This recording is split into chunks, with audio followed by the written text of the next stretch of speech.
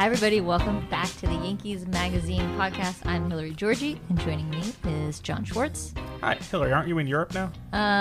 No, actually, I'm just back from Europe. Oh, is that right? Yes. Oh, how about that?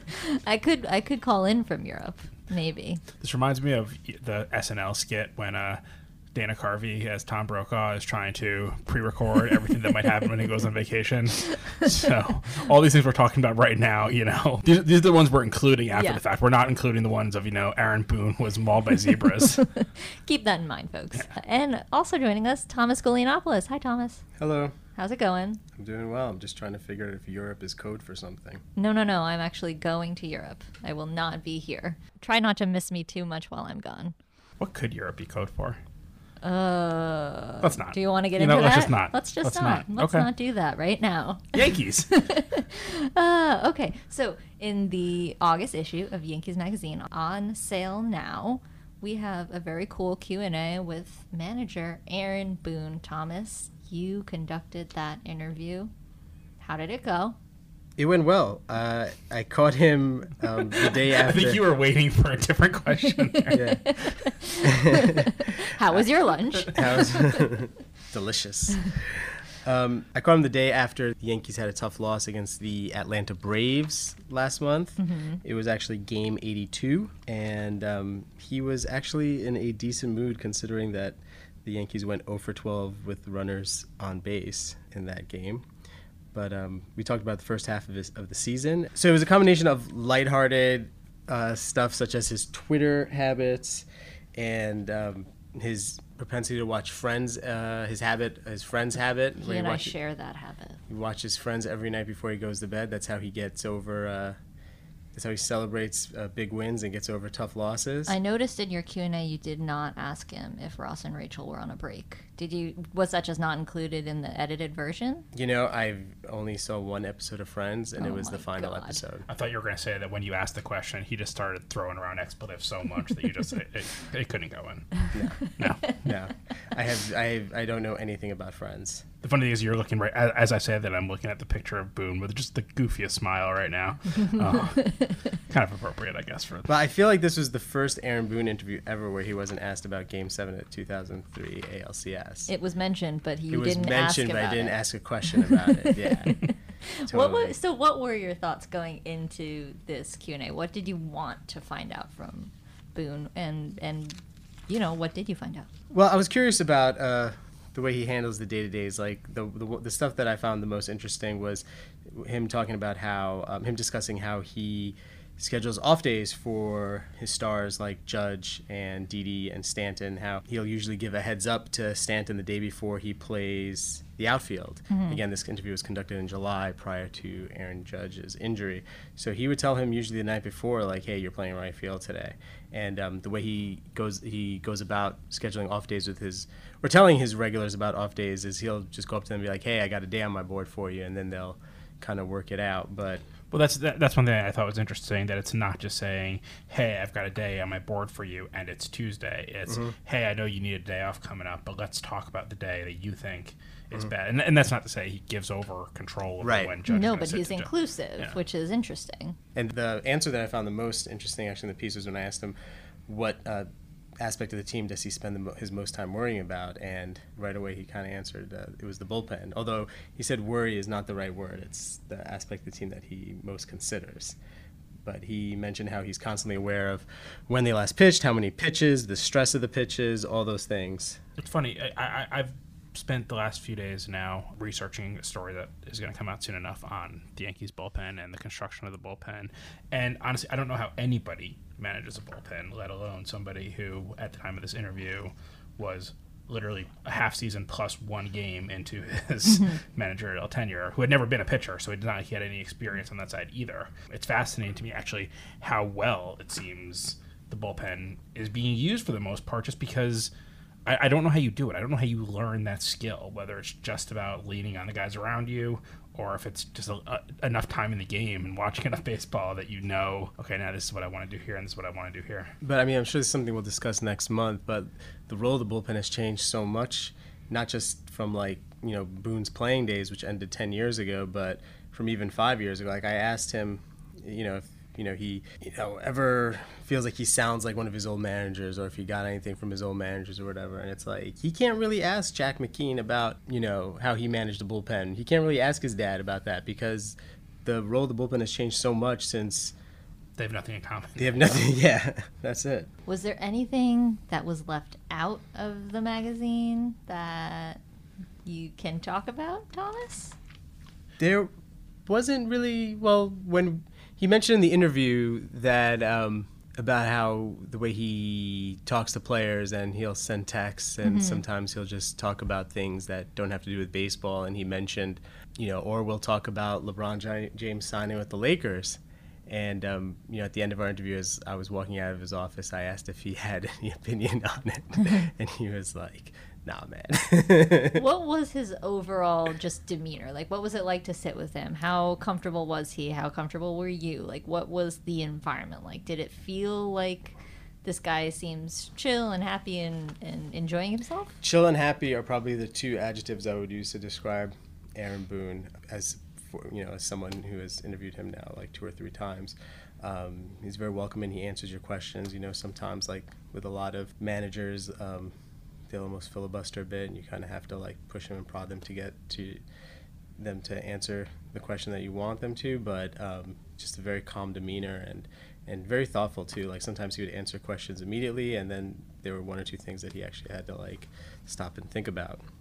And you appreciate that as in an interview where someone isn't just spouting cliches. Yeah, the rote answers that you usually get. I've so far found it really interesting to watch over the course of this season, just, the way he's learned on the job, but which obviously, and I don't mean that in any way as a knock. I mean, of course he's learning on the job. He's new to the job. I think he'd be the first to admit that. But, watching him in Tampa during spring training, going to Toronto to see those first few games, there are little things that you can see that he's already getting a lot better at. In the beginning, there were just a lot of questions that people would ask him, and he would turn to Jason Zillow and ask him what his impression for the answer. Right. And I think he learned pretty quickly that get the answer first before you go into the room. And that's a basic thing, but you can really see that if you ask him at this point about, something, an injury or a rehab situation like that, he's coming into that room with an answer. Right, he's as opposed, prepared. There's no more asking Jason, like which wrist was it or which hip. What's the status of this guy's minor league whatever's. So you're seeing that stuff, but there's also funny things. Like if you watch before he meets the media, every afternoon he does his little radio hit with Susan Waldman, and every day he walks into the clubhouse and does this weird thing where he just stands there and flexes his muscles. I asked one of our media relations crew about that. I was like, "What is that?" And she was like, "I have no idea." Yeah, it's bizarre. He just started doing it, and he has not stopped. And that's how he summons Susan, I guess. And then when the media when the press conference does come, he sits down, and every single time the first thing is just "good day" or "I say good day" every single time, and everyone laughs. And I've said a million times on this podcast that maybe I'm a bit of an apologist for Joe Girardi. I really liked Joe Girardi and liked his personality more than I think a lot of people. But, you wouldn't have seen Joe Girardi sit down and immediately with a goofy joke every time. Like, that was a little different than what this team had. Yeah. So it is interesting to me. Obviously, he showed up very comfortable in his skin in a lot of ways. He knew almost the entire beat that was covering the team. I mean, a lot of them covered him when he was a player or knew him from ESPN. So there was a level of comfort that he had with them, but I feel like I'm watching him come into comfort in his job as a manager, too, and I think that's interesting. One last thing about interviewing him, like, he was wearing shorts and long Yankee socks, and I couldn't help but, like, look at his knee and that giant scar, and I was like, the scar that led to A-Rod. Yeah. She got a tattoo of a basketball on it. Yeah. Oh, my God, that'd be so funny. I wonder if he still plays basketball. Probably not. You should have asked him. I should have asked. It is pretty interesting. We'll make no secret that we're recording this, the first week of August right now. This is definitely the toughest moment of his time as a manager so far. Like this moment basically today. Yes. The team beat, just to give a little context of where we are, the team beat the White Sox last night. Having come off a 4-game sweep. Right, and a 5-game losing streak. And honestly, I mean, the last game of that losing streak was really just one that you're never going to forget about, but you want to forget about immediately. A lot of episodes of Friends. Yeah. But I'm just very, interested to see what we see of him in the next week. I think this is a big week. I think that maybe by the time you're listening to this, the Yankees have won 12 in a row and the Red Sox have lost 12 in a row, and all of a sudden the Yankees are in first place. But I think it's more likely that the team's division hopes probably ended last weekend. So, now he has to manage, because it's almost, there's almost questions of how do you approach this situation right now? Like, do you give up on the division race and try to solidify the wild card race while also knowing that you have a cushion? Like, do you appreciate the cushion you have in the wild card race as opposed to the deficit you're trying to overcome in the division race? And there are going to be decisions that have to be made. They're going to have to be, obviously right now the team's not healthy, so you're not thinking about too much about giving days off to people like Aaron Judge and Gary Sanchez because they're not in there.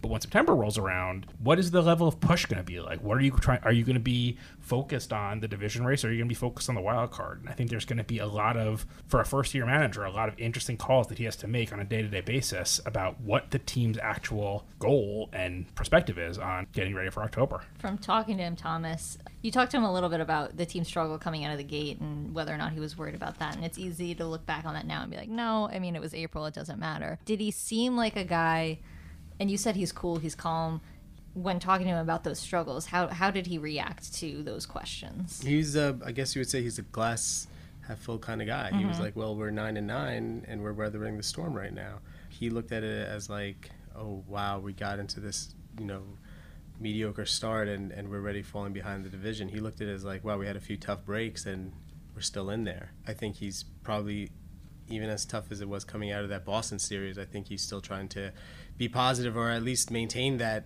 image with the team. I mean, I think the thing that a lot of people forget about this team in particular is that, everybody always thinks of the big bad Yankees, the payroll, but this is a very young team. I mean, that you have Gardner and Sabathia and David Robertson, and I mean, aside from that, like, the team is really young, and it's going to be interesting to see how he pulls them together. Like, this isn't like, the Yankees from 10 years ago where they were chock full of like all the veterans. Like, this is a young clubhouse, and there's a team that's still finding themselves, and a lot of the players are finding out who they are as players still. Like, I mean, guys like Gleyber Torres and Miguel Andujar have, been up here. They've played like 75 games, and they're in a pennant race right now, and every single little mistake they make is under the microscope of playing in New York and playing in a pennant race.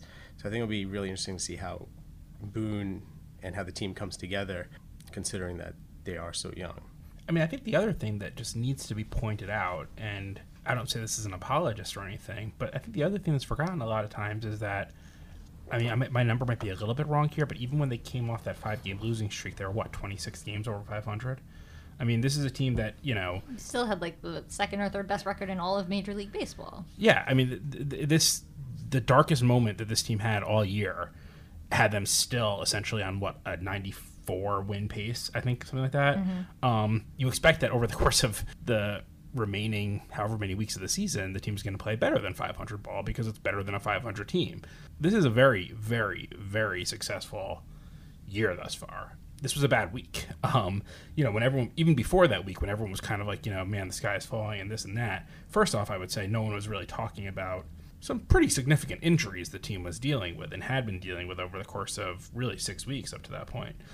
When you first lost Sanchez and Torres and then Judge and then Sanchez, or reverse that order. But, I just think that there needs to be something said for the fact that 9-9 start, even if you want to eliminate that, you can even see a little bit more of just how incredible this run has been this year. There was obviously going to be a hiccup like this. I mean, you don't have to look back far. You just have to look back to the Dodgers last year and look at the run they were on. Right. And then, they crashed in September because, of course, they're going to, because no one's going to remain on a 120 win pace. Because it's just it's not happening. 162 game schedule. It's 6 months. Things happen. Like, this is a normal blip in the course of a season. But the Dodgers made the World Series last year and came within a game of winning the World Series. I mean, and the Yankees, they came within a game of making the World Series. There are times when you forget just how crazy it can be when things aren't going great for the Yankees, because for so much of the last 2 years, things have been going great for the Yankees. And then in the year before that, even when they weren't going great for the Yankees, they turned that not greatness into Clint Frazier and Gleyber Torres and things like that. So it was a wash almost. But this was a bad week. Yeah. This was not a bad season. Yeah. I remember when I was a kid I wasn't really a kid, but I was more of a teenager with the 98 Yankees. I remember a friend of mine told me, enjoy this season because these seasons aren't going to they don't come around all the time. Even though they won the World Series, that was the first of 3 consecutive World Series. Like a season like that, or like a season like the Dodgers had last year, which didn't end in the World Series, a season that the Red Sox are having right now, those are, the exception to the norm. Like teams don't win 115 games or go on those paces. So I think the Red Sox are on a 113 win pace right now. I mean, first off, I don't think that's going to happen. But if it does, that's amazing. Like you can't. It's an incredible baseball team. Yeah, for sure. The Yankees, like I said, are 27 games over 500 right now, and are 9 games back of first place. I mean, that just tells you what kind of year what they're facing right now. Right. It's any other division, any other league, whatever.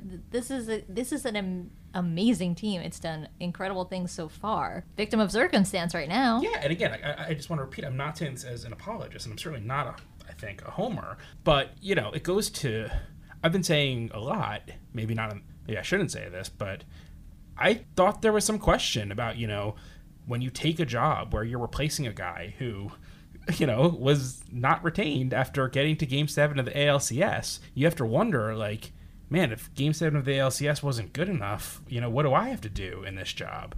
And I think you're seeing that kind of like right now in this week. Everything's great when the team is hitting homers and everyone's 5 winning. homers a game, yeah. Yeah, and obviously the team has a bullpen that, could scare any other team, even if the starters right now aren't really delivering. But the fact, you get this sense that the starter gives you 4 innings, and if the team puts up 4 runs, the Yankees are going to win.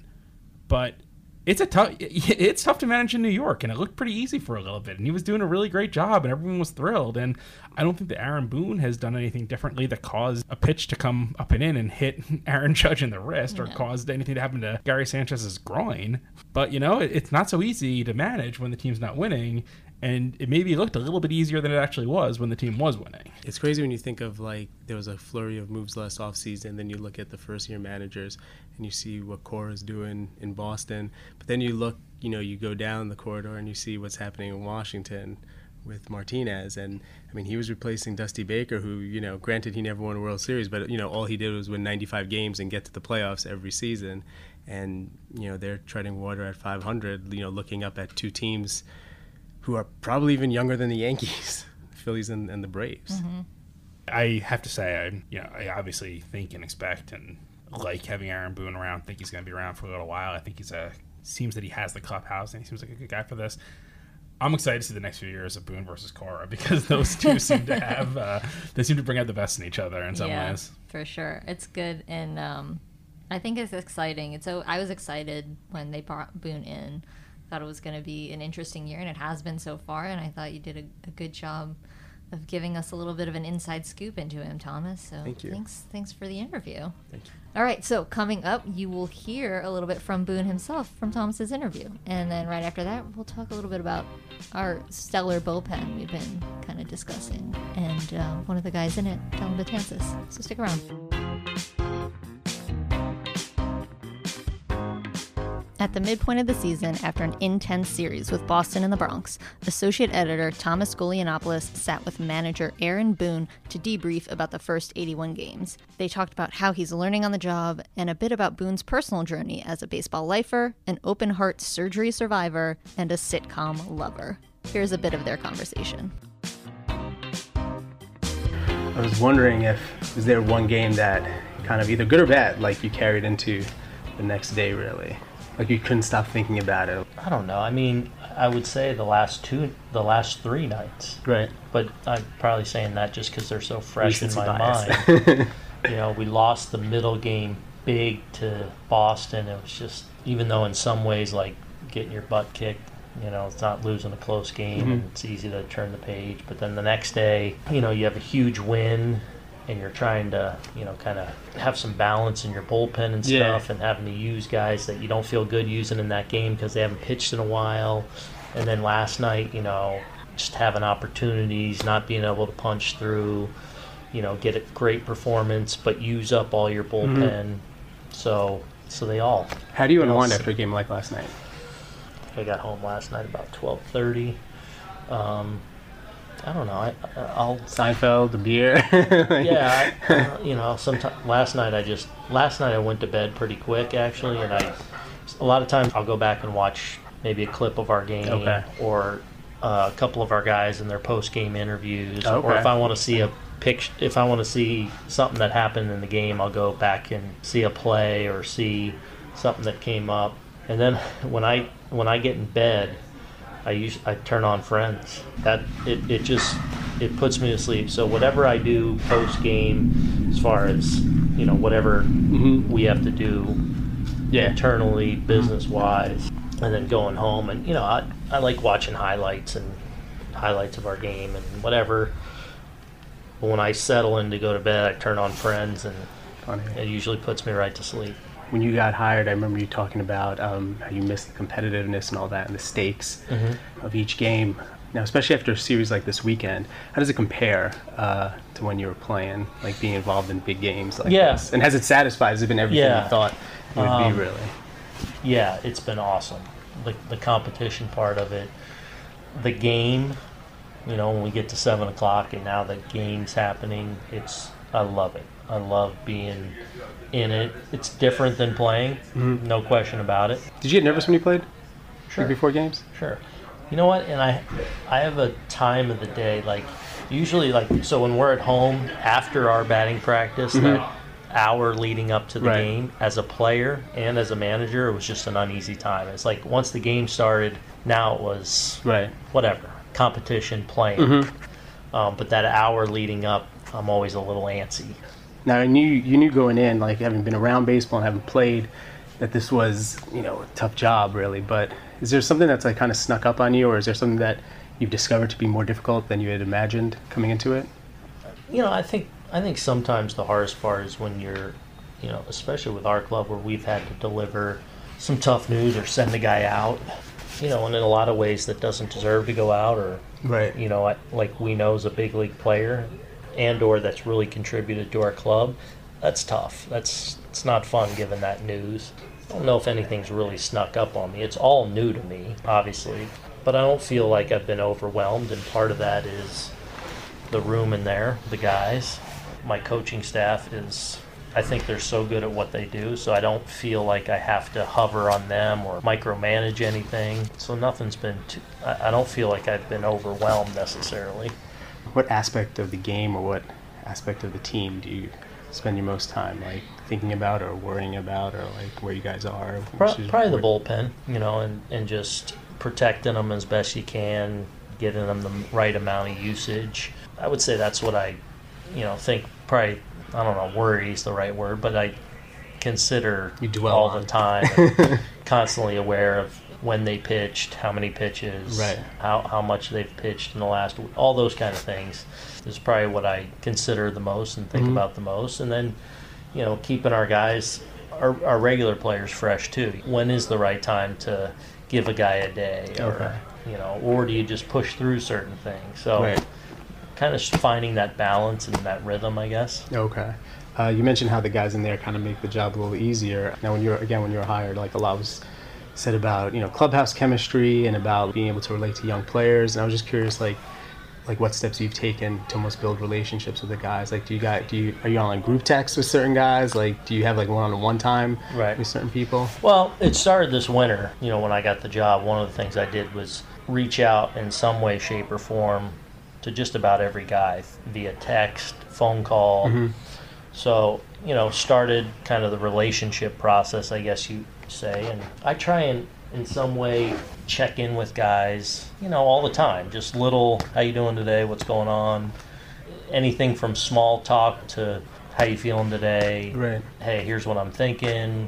Maybe a day and a couple, I try and check in and touch guys, and from everything from baseball specific things that we're talking about, or LeBron James signing with the Lakers, maybe a conversation we have.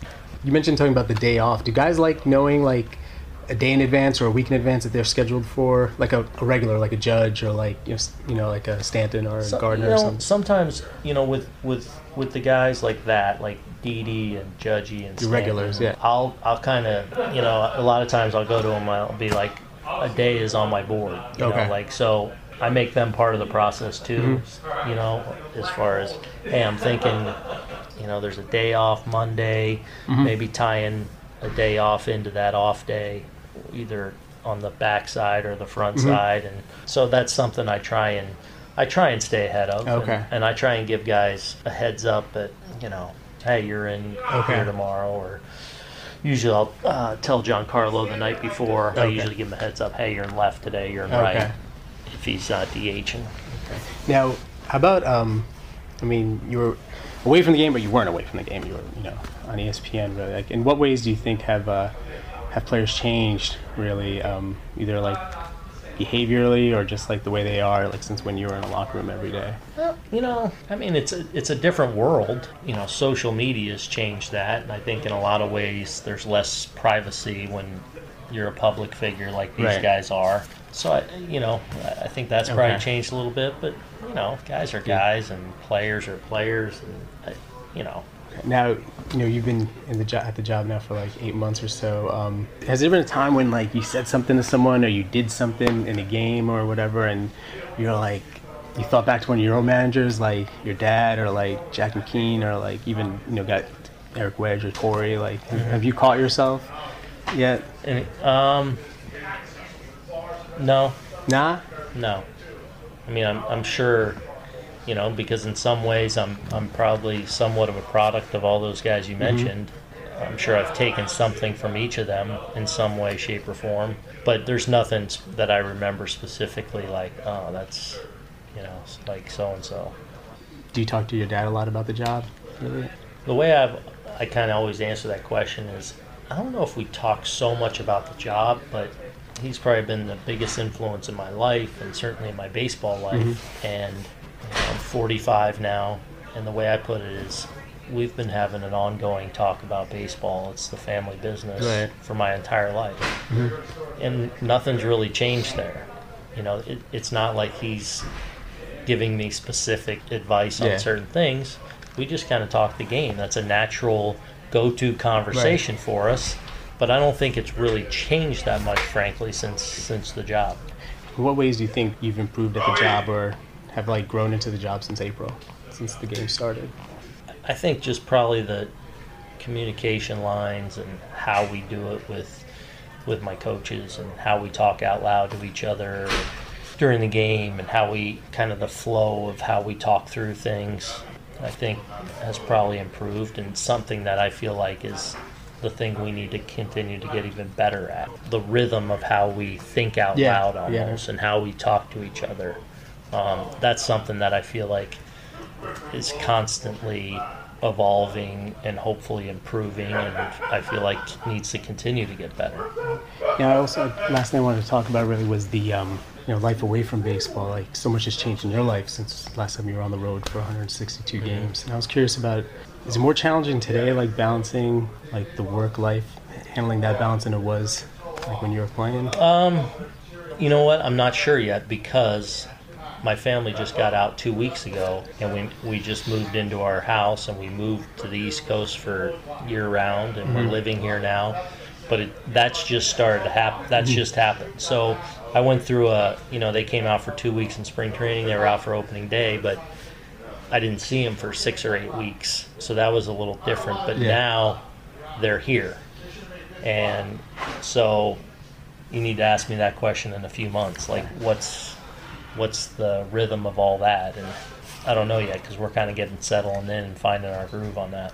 Now, you've talked a bit about growing up around baseball stadiums. Do you envision your kids growing up similarly, really? Well, my 3 boys are, not older, probably not, but, my youngest boy turns 13 tomorrow, so we got 13, and 16. So they're kind of grown up already. They're a little bit, yeah. So, I hope and imagine that they'll be at the ballpark a lot and around, and my daughter turns 9 in a couple weeks, so hopefully, they're a presence here and around and get to experience it, and hopefully in some way love it like I do. But I'll let that happen, how it happens. Yeah. I was also curious about how, whenever you enter your mid-30s, like every doctor's visit becomes like you get a little anxious about it, and thinking about what you went through when you were 36, like you had the surgery. I was wondering, did that change your worldview almost, or like the way you live your life, like undergoing like such major surgery? such a young age?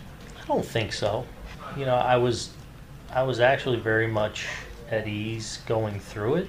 You know, I have a strong faith, so I kind of believe it's in God's hands, and whatever the plan is rolled out is the plan. And so I wasn't overly anxious about it. Maybe sharpens perspective a little bit, and sharpens maybe the appreciation you have, certainly for people close to you. And I would say the coolest thing about that time was the amount of people, friends, family, people across the baseball world, across the country, that reached out to me in some way, shape, or form. Was very humbling and very, very cool for me. So that time was, in some way, I had an appreciation for the time, just because, you know, I saw a lot of warmth come my way, and I was appreciative of that.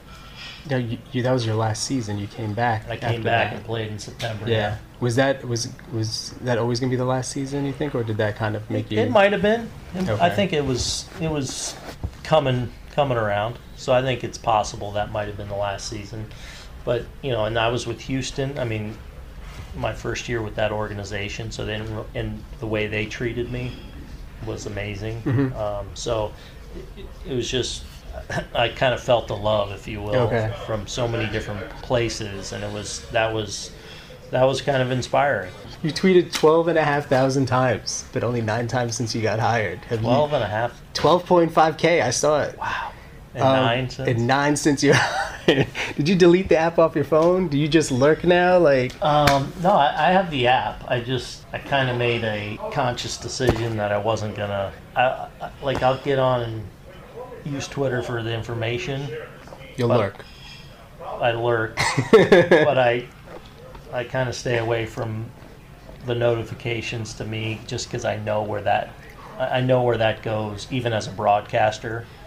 Did you look at them when you were a broadcaster? When I was a broadcaster, I would. So, but as a broadcaster, you can kind of engage in that stuff. Yeah. And you can have some back and forth. But I knew when I took this job that would be different. So I knew I needed to stay away from that. So I kind of stay away from Twitter for the most part, other than when I get on and read the people that I follow. Right. It kind of catches me up news-wise and stuff like that. So, and I still use it 9 times. 9 times. So yeah. I'm sure Once I'll a month tweet or so. every now and then and I still Instagram some things every now and then. I was going to say you've been a little more like prolific on Instagram. Yeah, I take pictures, and every now and then I'll post something on there, and yeah, so I'll probably kind of use it like this, where I just kind of every now and then send something out. Okay.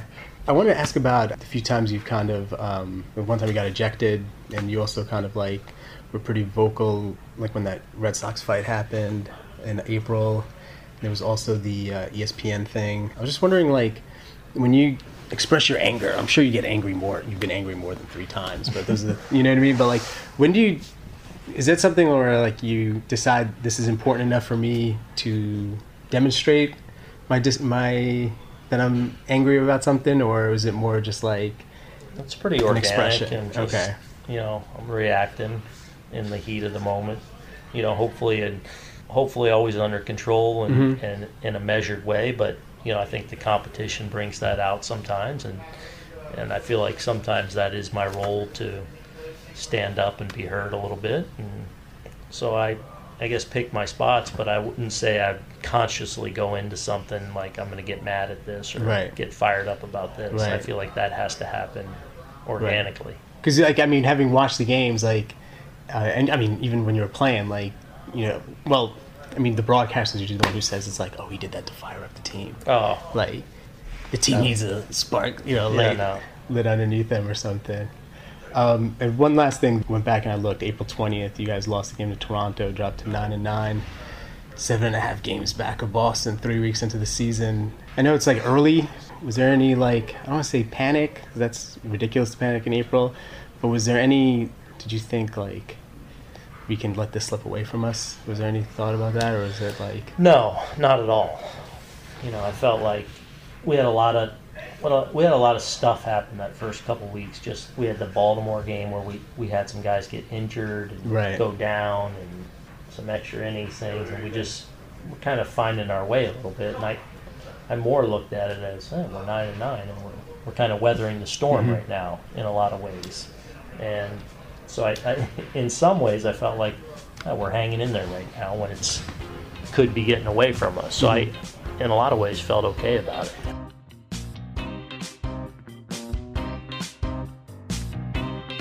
Hi, this is Chad Green. You don't have to wait for the first pitch to get caught up on some of the best stories about your 27-time world champion Yankees. Subscribe to and download the Yankees Magazine podcast by visiting yankees.com/podcast. Okay, welcome back. How about Dellin Betances, guys? He's been pretty good so far, for the most part. What do you think? Can we just talk about the tightrope for a second? I mean, you look at these guys in the bullpen, and it's like, oh my God, Dellin Betances is broken. And then like 2 weeks later, it's like, oh my God, Dellin Betances is incredible again. And like, look, we're going to get another week where Dellin Betances is broken. But it's just... It happens. Man, is that not a job that I would ever want?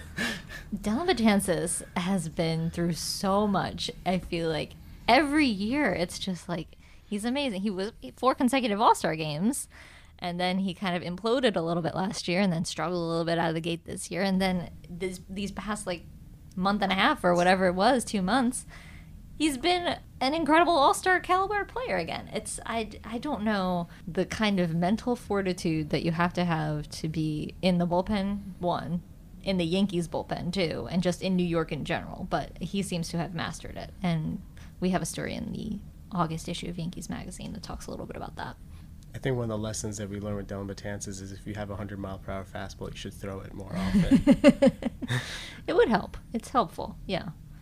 But it's so funny because at the same time, I mean, it's what makes this bullpen so interesting is that, you have Betances, who's got that crazy fastball and, just a real solid, I don't know whether you want to call it exactly, curve or slider. It's probably a slur. Just a nasty breaking ball. Yeah, exactly. But then, okay, so... Great, so you survive that. Like, let's talk about Aroldis Chapman, who's got a little bit more heat and then just an even crazier slider. And maybe you're actually facing Zach Britton, who's got, a ball that's just going to die when it gets about 10 feet from the plate. And good luck trying to track that. And it still goes like 95 miles an hour. I mean, and Chad Green, okay, he'll throw 97 at you, 98. There's just, it's remarkable. But yeah, for Dellin to keep doing what he's doing, I mean, there was always this like sense that, as much as Yankees fans loved and admired Mariano Rivera, that they somehow didn't understand how marvelous Mariano Rivera was.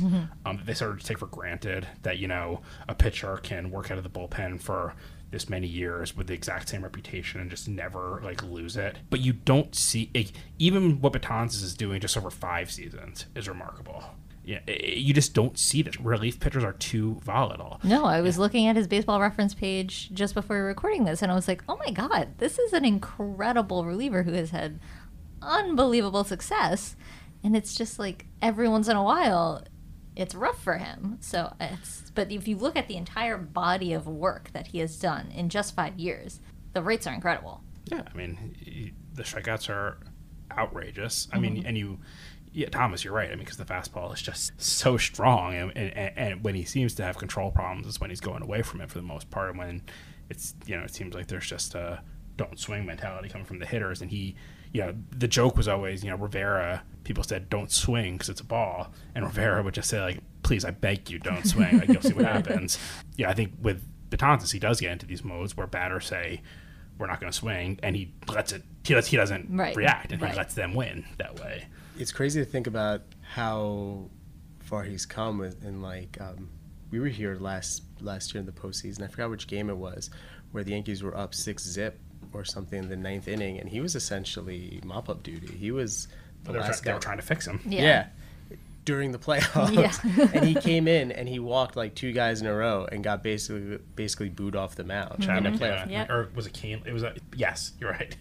And then, we see the game on Sunday night, which is a pretty painful loss. But I mean, Tanaka pitched, was stellar, but, couldn't give them 5 innings. And then you see the way the bullpen was set up, and it was like, Britton was the 7th, Betances was the 8th, and Chapman's the 9th. And for Betances to be, solidifying that 8th inning role, like ahead of guys like Britton, who was the best reliever in baseball 2 or 3 years ago, and ahead of Robertson and Chad Green, you know. Yeah. It's crazy how far he's come, and where, like you were saying about these guys, having problems for a week or two. His problems lasted like a month or two, and then they get fixed, and it's like, this guy, when he's right, is, has been one of the 10 best relievers in baseball the last 5 years. If you look at his entire body of work, as you said. Yeah, and the story that we have in Yankees Magazine this month, pitching coach Larry Rothschild said that he's got the best breaking ball he's ever seen when it's right,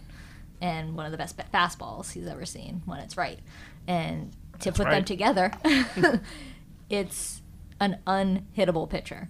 He's an interesting dude, too. I mean, he's obviously a quiet guy, despite how big he is. I've never, ever gotten the impression that the way the Yankees bullpen is constructed phases him. Because the fact of the matter is, for whatever it's worth, he has never officially had, from opening day through close of the season, a closer's role. I mean, he has had times when he has been the closer. And yet, despite that, he's been to 4 straight All-Star games until this year. So obviously it didn't matter for him.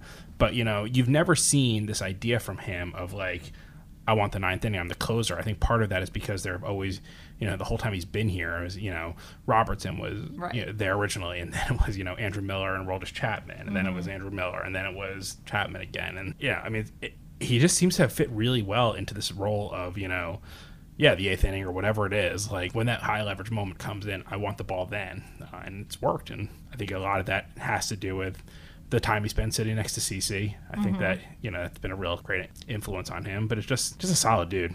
Really, over 5 years in this clubhouse, just been a pretty interesting, consistent, good guy to have around. Definitely. And when things did go bad, it's just like you mentioned how he is such a large human being. It's like when you pitch and like one little thing goes off with your mechanics, especially when you're that large, it's like a lot easier for something to be off. And Thomas, you mentioned in the last segment that it was a young team, and you almost forget with Betances because he has like a baby voice almost. He's just such a quiet, and I'm not just saying like quiet and he talks quiet. It's also just a very mellow tone to him. But like he's basically a veteran on this team, even though like I think at least I still kind of weirdly think of him as this like young, hotshot pitcher on this team, but he's not. I mean, he's what, 31? Yeah, I still. It's hard for me to believe that he's like 31 years old or 30 years old because I still look at him like this 26-year-old like young guy. He just came up and he's doing this great job. He's been here 5 years. But I think he wears the role well is what I'm trying to say. I think that even if like, I sometimes struggle to think of him as, the veteran that he really actually is. Technically, yeah. I think that he actually does a great job with that. And you could see in the way, the relievers, like that whole group just works together at this point so well. Again, maybe for a long time we thought he was like a beneficiary of that, but I'm starting more and more to think he's a cause of that. For sure. I think he's established himself as a reliever, as a solid Yankees, player. He came up through the system. He's had success. Long ride through the system. He's had success in this clubhouse. He's learned from guys like CC Sabathia, like Mariano Rivera, David Robertson. Like, he was around these guys as he was coming up, so he knows what it means and what it's like. And I think people, whether we see it or not, I think the younger guys in the clubhouse and the pitchers all do gravitate not necessarily to him, but together. And he's got the experience to say there's certain things that maybe they don't know. Yeah, let's not forget, like, this guy, like you were talking about how it's a long road through the system. In 2011 or so, like, this guy was supposed to be, he was part of the Killer Bees with Manny Banuelos and Andrew Brackman. And they were going to form the backbone of the Yankees rotation for the next, like, 5 to 10 years. And things didn't work out like that. But, I mean, for him to, like, just come back and have the career he's had so far is kind of amazing. Because, like, saying goes that most relievers are failed starters. But this guy, like, really bombed out of as a starter. I don't know, if I'm not mistaken, he had, like, an 8 ERA or something like one season. And, he's been phenomenal for the last 5 years in the pen. But it also gets to, the story that, like I said, I'm working on right now. I think this idea that relievers are failed starters, I don't know, maybe that is always going to be true to some degree, but it's just so interesting right now to see what it means to be a middle reliever at this point, because what is middle relief? Like, the Yankees don't have a real actual middle reliever right now. Every single person in the Yankees bullpen right now is a high leverage reliever. Right. And so, I was talking to Chad Green about it, and I was just, there's no way to ask this without being offensive, considering what your role is. So, the idea was a relief pitcher, a middle reliever, is a failed starter and a failed closer. Like, it's someone who couldn't do either one of them, so they give you the 6th or 7th inning. But, like, on this Yankees team, the 6th or 7th inning is going to a guy who's just crazy. You talk about the 7th inning is this guy, and the 8th inning is this guy, and the 9th inning is this guy. Like, there aren't enough innings for the guys the Yankees have. I mean, if you do 7, 8, 9... All, like, legitimate closers. If you do 7, 8, 9, you're leaving out one of the Yankees' 4 closers. And that says nothing of, Chad Green. It's just a bizarre situation that Boone has at his disposal right now, and I don't think it's sustainable for every team to build a bullpen like this, but I think it's going to be interesting to see, as the few teams every year that really start from March thinking about October, and certainly at the trade deadline thinking about October. I think we're going to see for at least a couple more years this interesting little race to just get these crazy relievers into one space. But I mean, you talk about sustainability, like, you have to think money as well. That's what I was not asking. Every team can have David Robertson, who's making $11 million, be like, well, it helps when you have other guys who just aren't making that much in your bullpen who are doing great. But it's funny, I was asking in the same conversation with Green, I was kind of talking to him just about, is this money going to change at some point? Because the Yankees have built this thing here where, this bullpen is just so loaded, but there's still the reality that it's the closer that gets the money. But does that formula work when you have this bullpen? Can it? I don't know. Like, I don't know. Are you going to start seeing teams investing, multi-million dollars into whatever the term middle reliever actually means anymore, but into these pitchers? I think it depends on the next 2 or 3 years, because, I mean, if starters are going to be only counted on to take 2 turns through the order, how can you justify giving a starting pitcher $25 million dollars if they have 100 pitch if they have like if they're capped at 100 pitches and can basically only face, like, unless they're rolling, they can only face like 18 to 20 guys in a game. You look at the numbers, complete games and all that, but if you're not going to pay starters $20 million if this is their role now moving forward, and that money is going to be allocated to not just closers, I think, but to, like, everyone in the bullpen. But I guess then my question becomes then, relievers are still the most volatile property in the game, and how can you invest in something? I mean, like, this is no knock on the guy, but last year you couldn't find a more compelling, crazy, interesting, fascinating Yankees reliever than Tommy Kahnle, who's been a AAA pitcher for basically this entire year. Right. I don't know. I don't know what the answer to that question is, John. I don't know, especially because, like you said, people are building for October now, and October is so different than the entire regular season. I don't know if it's sustainable to do this long term. In my opinion, I don't think it makes any sense. But are we going to be giving, like, our front office is going to be giving out, like, 3-year $24 million contracts to, like, middle relievers or non-closers, like the. What do you think Chad Green's first post-arb contract should be? Yeah, I don't know what you give a guy like Chad Green. First of all, you have to see how the next couple of years go, but I think he would want at least 3 years, like $15 million, don't you think? I think 3 years, $15 million for Chad Green would be a bargain. I don't know if that's money the Yankees should spend on him based on how their team is built. But yeah, like, I think that seems not only does that seem like a bargain to me, but that just seems to, further this question of, how are we valuing middle relief? Because, I think there's arguments that what Chad Green is doing is just more valuable than that amount of money. Well, you look at, like... Are you saying 3 years, 15 per, or 15? Oh, God, no, not okay, 15. yeah, no, I'm... 15 total. Yeah, I mean, $5 million a year for... Yeah. I don't think that is... I think it's crazy how agents are going to, now look at it in arbitration and, like, how you're going to value, like, middle guys versus closers, like, just... It's all... It has to change. It just has to change. If the game, and if specifically October is going to continue to be run this way, that has to change. So I wonder. I mean, I don't know. You look 5 years, 10 years, as you mentioned. I mean, this is a different game now than it was then in terms of how this stuff is happening. And I know that we've lost the point on Betances a little bit here, but that's such a rapid change in the way things are going that either it just becomes like a little blip or the game has to fundamentally change the salary structure to make this work. I don't think that's out of the question. I think 5-10 years from now, it's going to be a completely different brand of baseball than what we're seeing. The Rays are already trying to play a different brand. Yeah. The Rays are literally they don't have any trying to play a different brand of baseball.